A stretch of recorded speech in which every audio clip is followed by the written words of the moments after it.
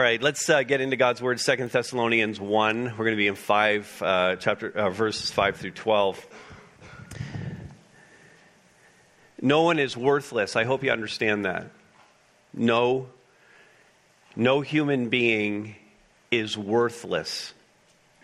Your worth and value as a human being comes from the fact that you are an image bearer of God. That is to say that you have been created in the image of God. Therefore, you have, by virtue of that, inherent value, inherent worth. You are not worthless, but you are all unworthy. We are all unworthy. And our unworthiness comes from being born in sin, thus separated from God and under the condemnation of judgment and death. That makes us unfit. That sinfulness, that separation makes us unfit for His kingdom. And this is the tragedy, unable to do anything about it. Incapable of making ourselves worthy of the kingdom of God. But knowing I have worth as an image bearer of God, how then is it possible for me to become worthy of His kingdom? That's the question that we're going to ask and answer from today's passage. Paul gets into the very issue of worthiness, our worthiness, when he tells his readers that it is God's divine grace. That's what we're talking about throughout this series. It's God's divine grace that allows His readers, this is in verse 5, to be considered worthy of the kingdom of God. That it isn't something they're going to do for themselves. It's something that Christ does for them to make them worthy. It is the result of God's undeserved and unearned favor and kindness on them. And all of that applies to us as much as it applied to the Thessalonians. And so let's read these verses together. I'll pray, and we're going to go after this together. 2 Thessalonians 1, 5 to 12. This is evidence of the righteous judgment of God, that you may be considered worthy of the kingdom of God, for which you are also suffering. Since indeed God considers it just to repay with affliction those who afflict you, and to grant relief to you who are afflicted as well as to us, when the Lord Jesus Christ is revealed from heaven with His mighty angels, in flaming fire, inflicting vengeance on those who do not know God and on those who do not obey the gospel of our Lord Jesus. They will suffer the punishment of eternal destruction away from the presence of the Lord and from the glory of His might, when He comes on that day, to be glorified in His saints and to be marveled at among all who have believed, because our testimony to you was believed. And to this end, we always pray for you, that our God may make you worthy of His calling and may fulfill every resolve for good and every work of faith by His power, so that the name of the Lord Jesus Christ may be glorified in you, and you in Him, according to the grace of our God and the Lord Jesus Christ. Amen? Let me pray for us. Father, we would want the same thing that Paul was praying for the Thessalonians, God, that we would, Father, understand, grasp, and receive the grace of our Lord Jesus Christ and reflect His glory in being made worthy of the calling that You've put on our lives. And so, God, fulfill that here today. I pray not a person would leave here today without understanding that they can be made worthy of the kingdom of God by the work of Jesus Christ.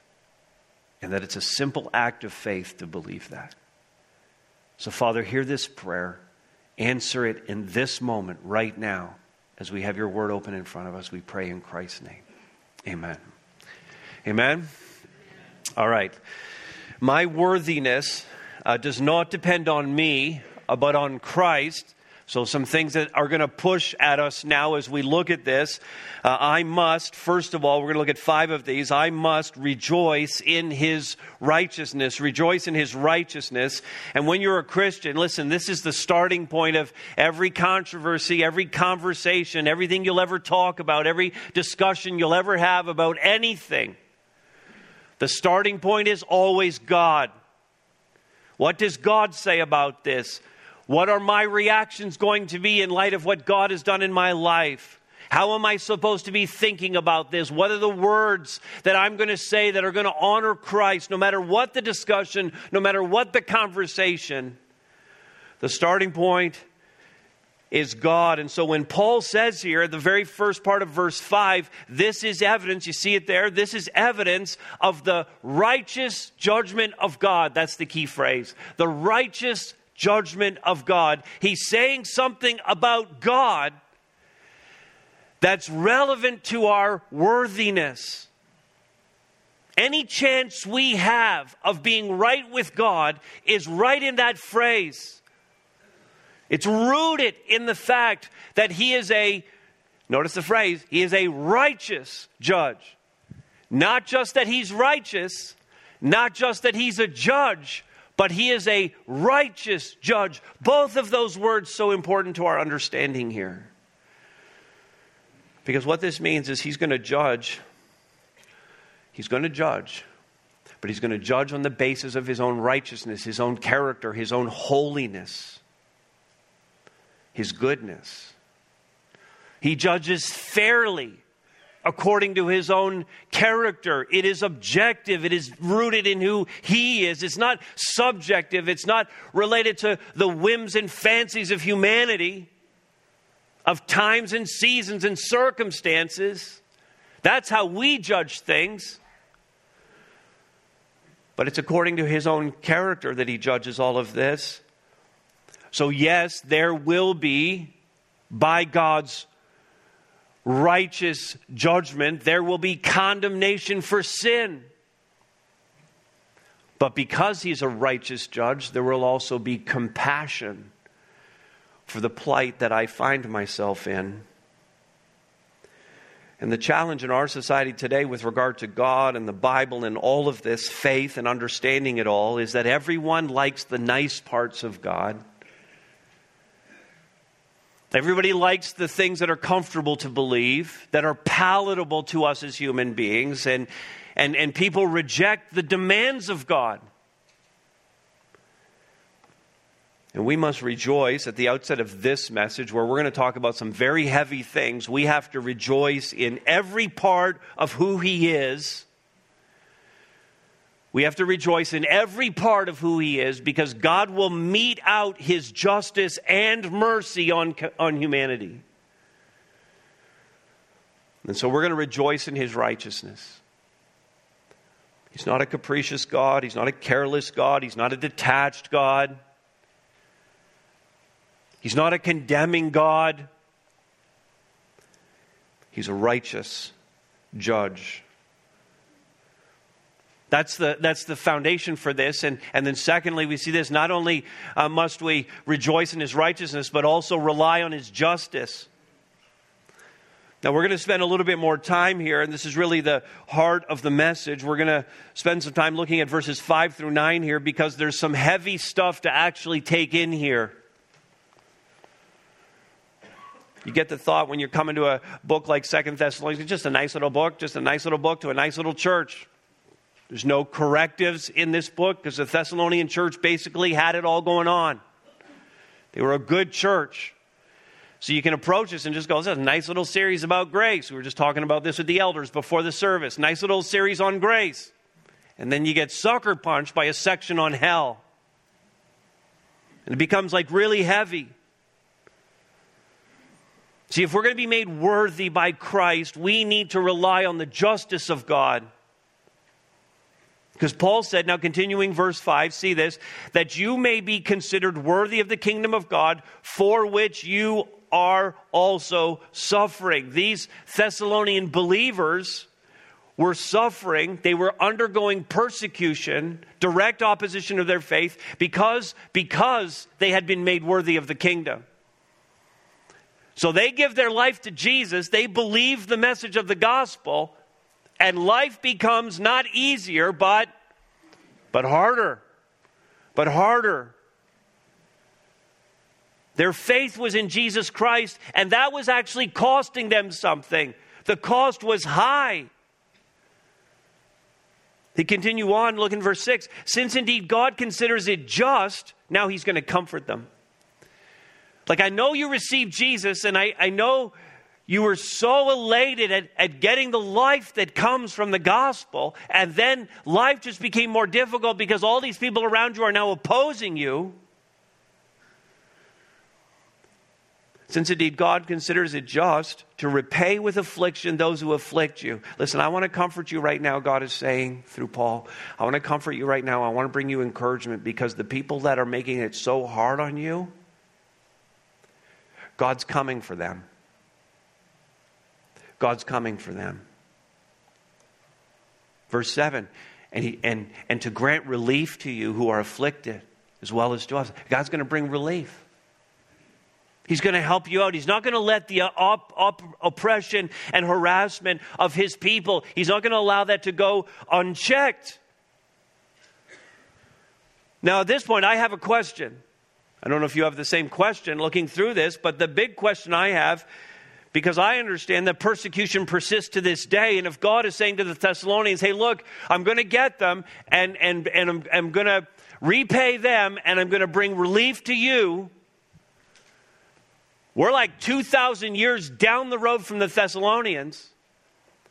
And wherever the gospel has been preached, especially in new areas and in many places of the world where there are more dictator type of governments, persecution has persisted. In fact, if you read the sites that talk about this and the organizations that track with persecution around the world, they're going to tell you that right now in the 21st century, Christians are being more persecuted today than they have been at any other period of earth history.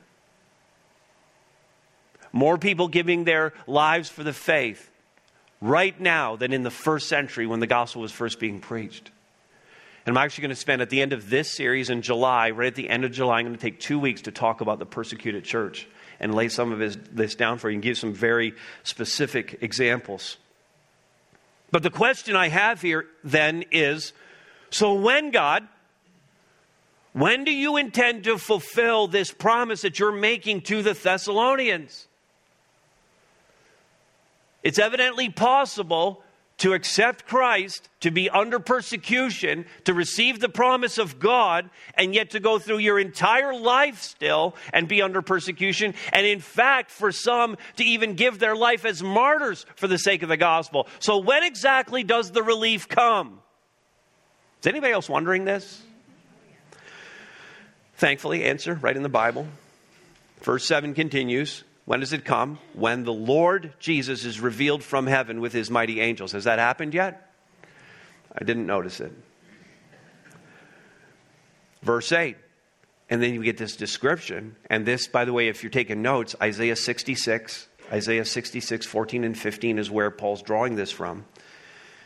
When the Lord is revealed from heaven with his mighty angels in flaming fire, inflicting vengeance on those who do not know God and on those who do not obey the gospel of our Lord Jesus Christ. Obey the gospel, receive Jesus, follow the Lord, become a Christian, however you want to say that. Those who have rejected Christ's offer to make them worthy. God's justice demands that he respond to him, but that's coming at some future time, future yet to us. And so I have another question now. What's going to happen to them? Well, what's being described here in terms of vengeance? Verse 9, they will suffer the punishment of eternal destruction away from the presence of the Lord and from the glory of his might. I'm getting a sense here like the church never needs to defend itself. Sometimes churches want to defend themselves and claim their rights and this shouldn't be happening and a little bit too enamored with trying to change governments and create an ideal situation for us to operate in. And perhaps the ideal situation for us to operate in is one under persecution, because then you know for sure the gospel is hitting the mark. You see, we just don't know. We don't need to defend ourselves because we know for sure God's going to do that. And so we need to trust Him. And we're going to see that in a few moments in verse 10.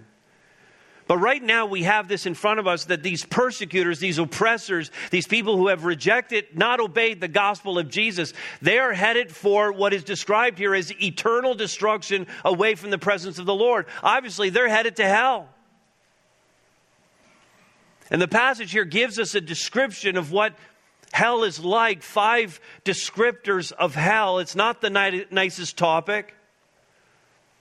It's very unpopular in our society today to even talk about these things. Even churches and pastors are shying away from dealing with the topic of hell. I don't want to preach that. Now here's the challenge right here, because we like to just get a book of the Bible open and start at verse 1, chapter 1, and work to the end. And if you're not going to skip any verses, then it means at times you're going to come across a verse like verse 9 and you're going to have to deal with it. We'll leave that to the Lord. 5 descriptors of hell. It exists, listen, because of the justice and righteousness of God. It exists because of the justice and righteousness of God. The flaming fire that we read of here, it actually flows. I don't know if you ever thought about this before, but it actually flows from the throne of God. The flames of hell flow from the throne of God. How many people want a verse on that? Because you're like, I don't know about that. How many people want a verse? How many people want a verse? Daniel 7. I just put Dan here. Sorry. Not Dan. Dan's down here. Sorry. Daniel 7, 9 and 10. This is Daniel having this vision. As I looked, thrones were placed, and the Ancient of Days, what an awesome description of our God, took his seat. His clothing was white as snow, and the hair of his head like pure wool. His throne was what is it? Say it out loud. The throne of God is fiery flames. Its wheels, God's throne has wheels, were burning fire. A stream of fire issued and came out from before him. That's the holiness of God. That's His righteousness bringing judgment upon the earth. 1,000 served Him, and 10,000 times 10,000 stood before Him. The court sat in judgment, and the books were opened. Hell exists because of the justice and righteousness of God. It is His judgment against those who fail to obey the gospel. Secondly, hell is reserved for those who do not obey the gospel. The faithless, the rebellious, those still in their sin will populate hell. Those who rejected the gospel of grace that was offered to them. Third, it is eternal destruction.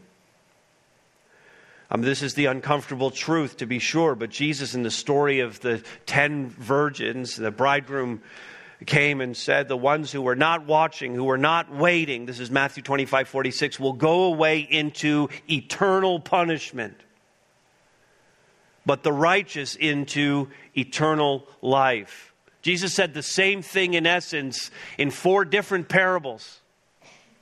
It's not a mistake. It's not a one-off. As difficult as this is to say, the punishment, the torment is eternal.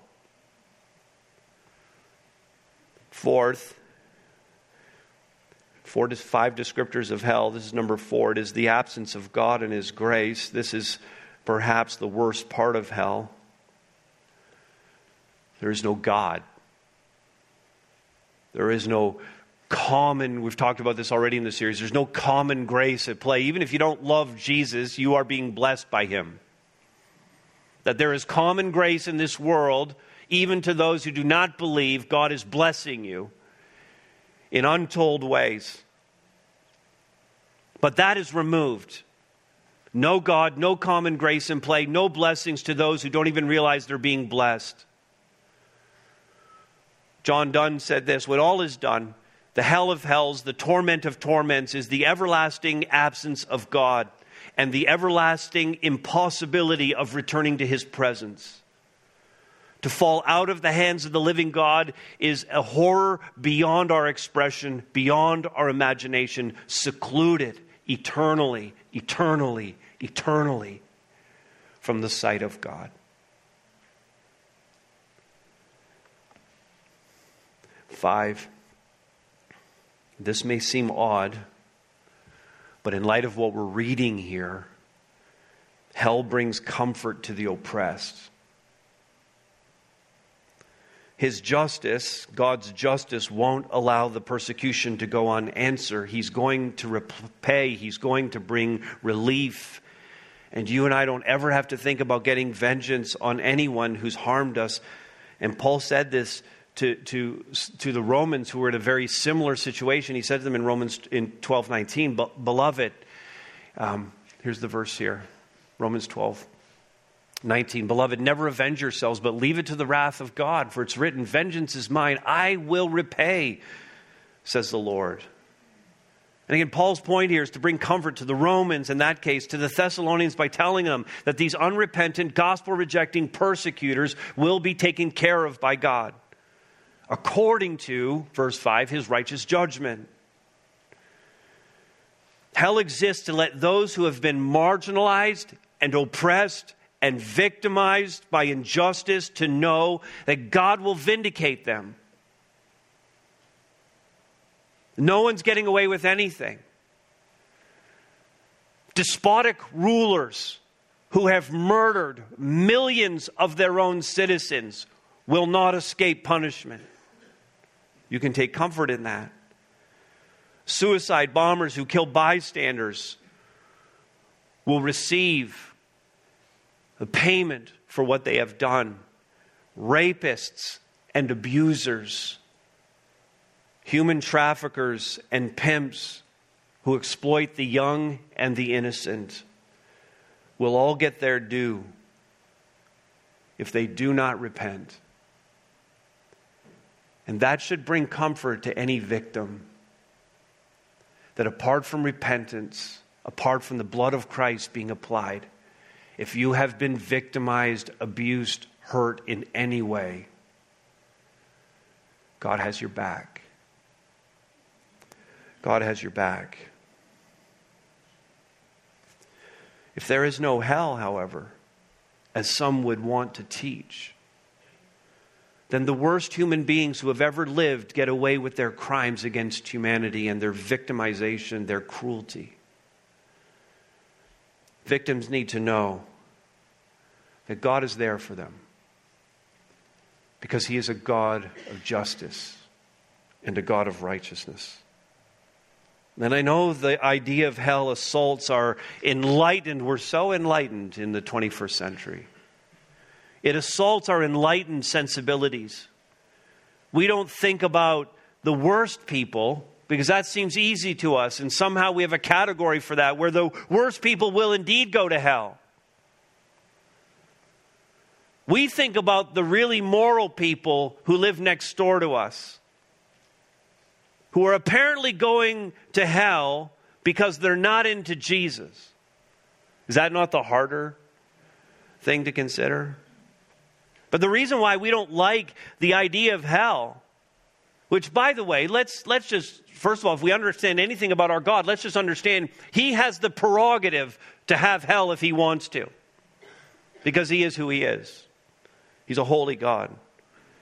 But we don't like the idea of hell as human beings because we are predisposed, every one of us, we are predisposed to self-justification.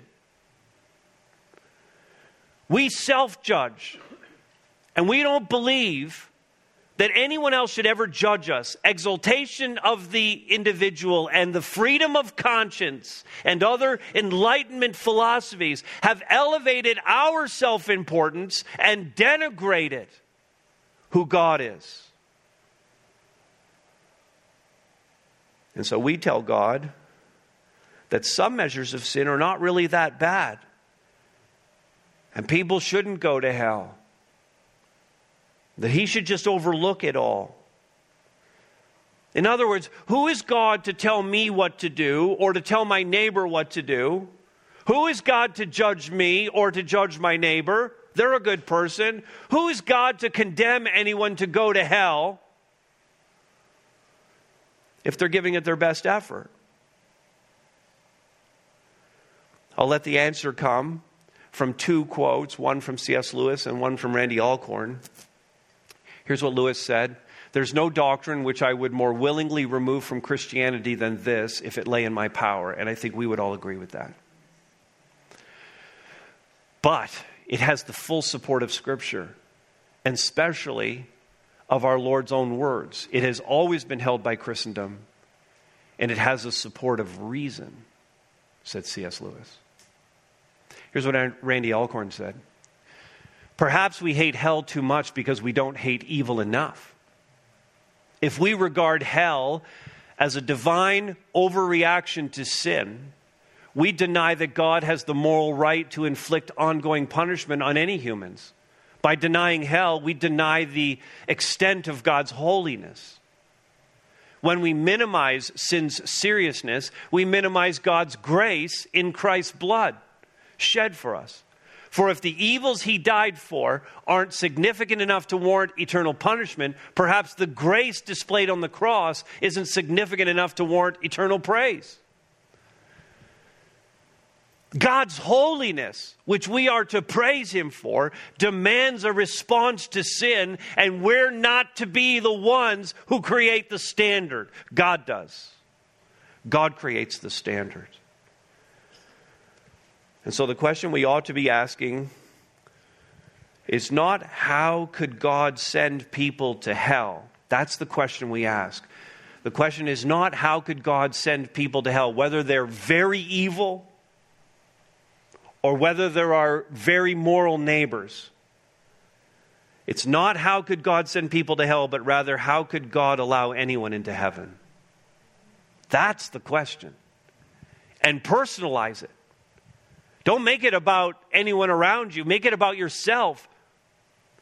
How in the world could God allow me into heaven? See, I know the darkness of my own heart. I know the things that go on in here and in here that are opposed to the Lord.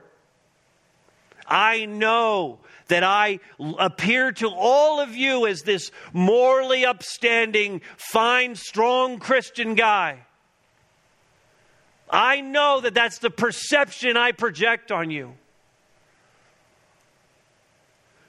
But I know how my prayers stand before the Lord, what they sound before the Lord. I know how I feel when I'm reading the Scriptures. I know how far short of the mark I come. I accepted Christ as my Savior 40 years ago.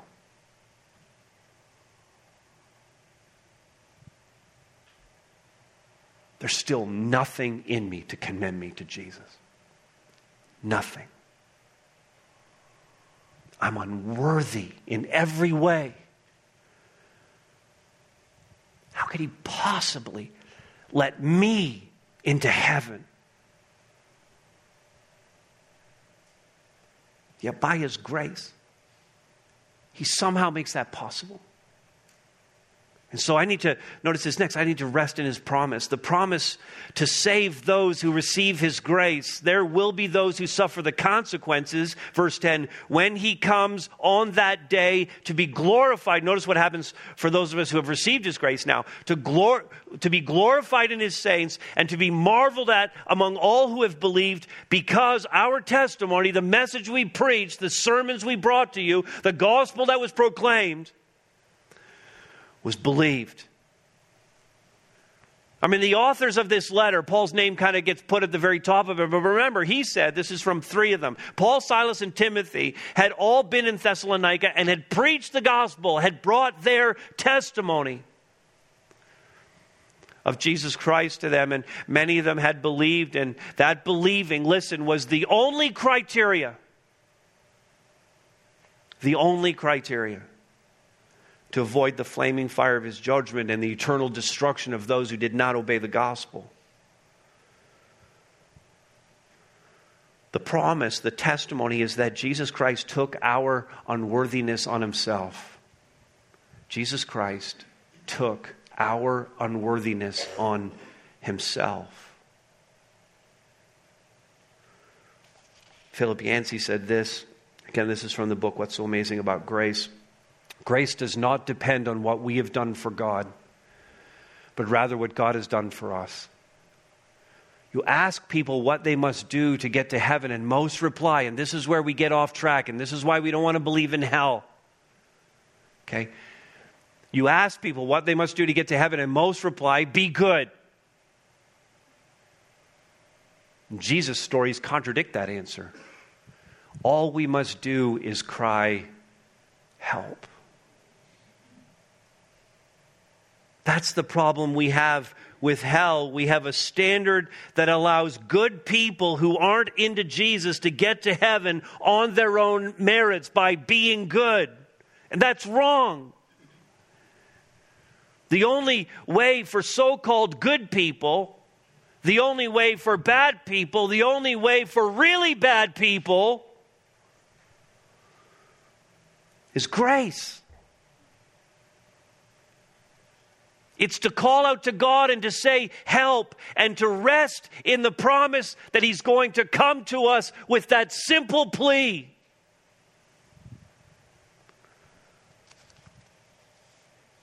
Rest in His promise. Rest in His gospel. Rest in His testimony.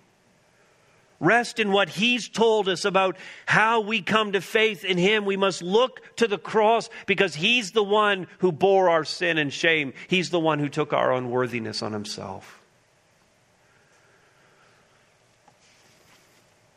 My worthiness does not depend on me, but on Christ.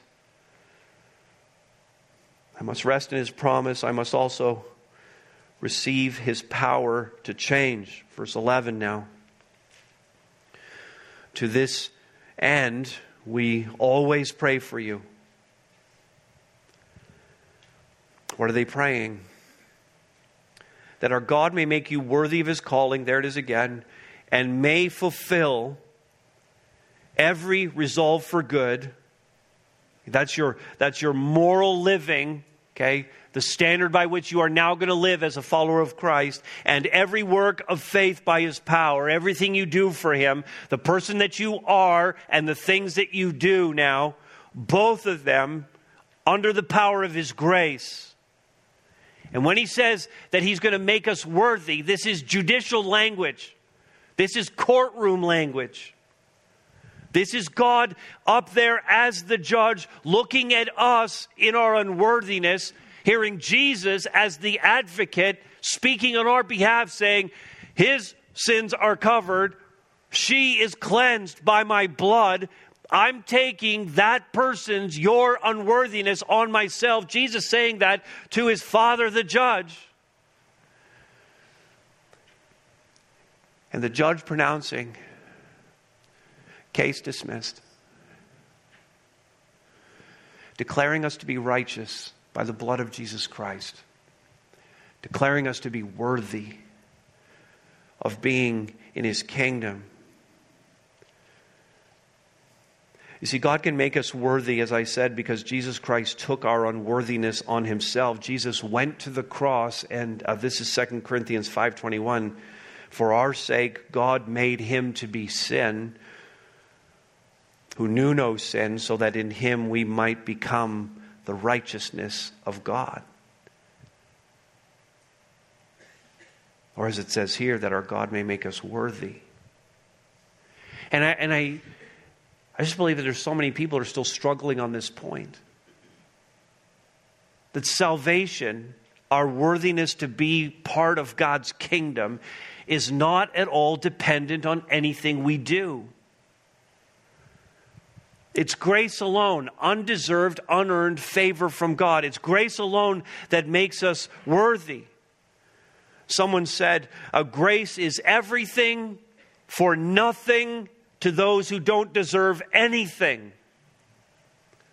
Grace is everything for nothing to those who don't deserve anything. And so it comes down to a simple cry for help. Or as Paul explained it in Romans 10:13, that everyone who calls on the name of the Lord will be saved.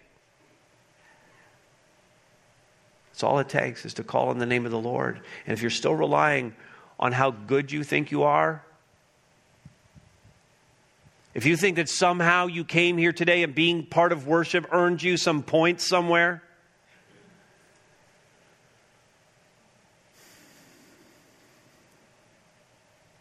if you're still weighing things out in the balance. I remember thinking that before I came to Christ. I remember as a young teen, really considering carefully, because I was raised in a moral home, an unbelieving, moralistic home. And I remember thinking, I'm basically a good kid. I remember praying to a God I was not connected to, not related to. And literally thinking through the balances. I've done more good things than bad things. God will let me into heaven. I know He won't. Not on that basis He won't. If you're still relying on how good you think you are, if you're still weighing things out in the balance, then I'm just telling you, you're still unworthy. You're still headed to hell. If you think religious rites like baptism, which is commanded in the Scripture as a post-conversion testimony to what's happened to you, but if you're relying on your baptism, if you were sprinkled as a baby, I'm just telling you, the only thing that happened was your head got wet.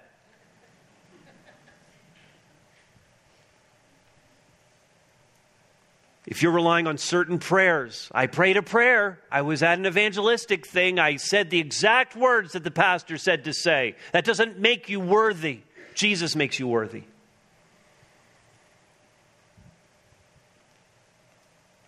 Your serving doesn't make you worthy. Your serving is a reaction of love toward a God who saved you.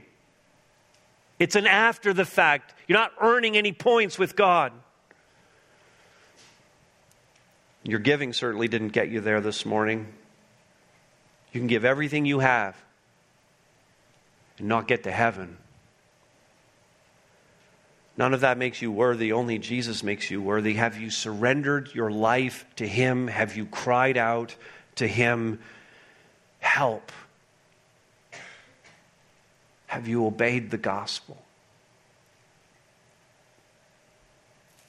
One more. I must also revel in His glory and grace. Verse 12. So that the name of our Lord Jesus Christ may be glorified in you, and you in Him. Notice, according to the grace. According to the grace of our God and the Lord Jesus Christ. Grace actually implies, this whole topic of unworthiness, grace implies unworthiness. Because grace, again, is this undeserved, unearned favor from God to sinful people. It's built on the foundation of unworthiness.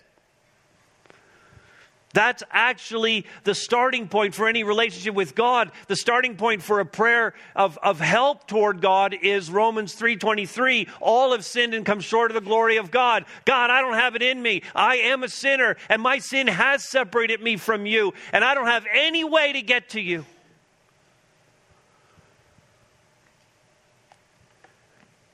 Except to confess that and to cry out to you to help me. We're unworthy because of our sin.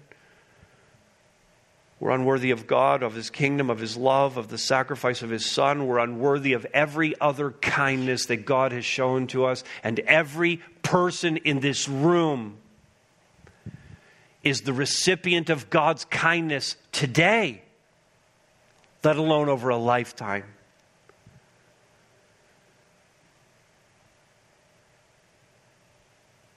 And even though we're unworthy, God did not leave us in that place.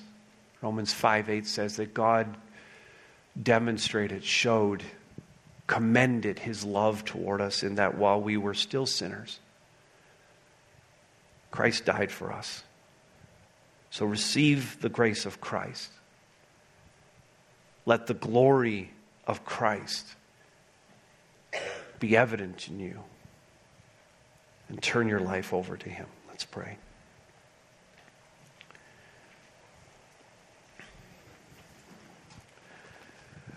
Father, there's no doubt that there are many reminders in this message for those of us who have been walking with you for a long time or even a short time and who have already received the grace. We have, by the language of this text, obeyed the gospel. But Father, this passage in particular, this message, has to pierce to the hearts of those who have not yet obeyed the gospel. And God, I know that there are people in this room who are still relying on their religious background or relying on their goodness to somehow bargain with you at the end. And it's never going to be enough. And so, God, I pray for those in the room who have not yet cried out to you, have not yet asked you to help them.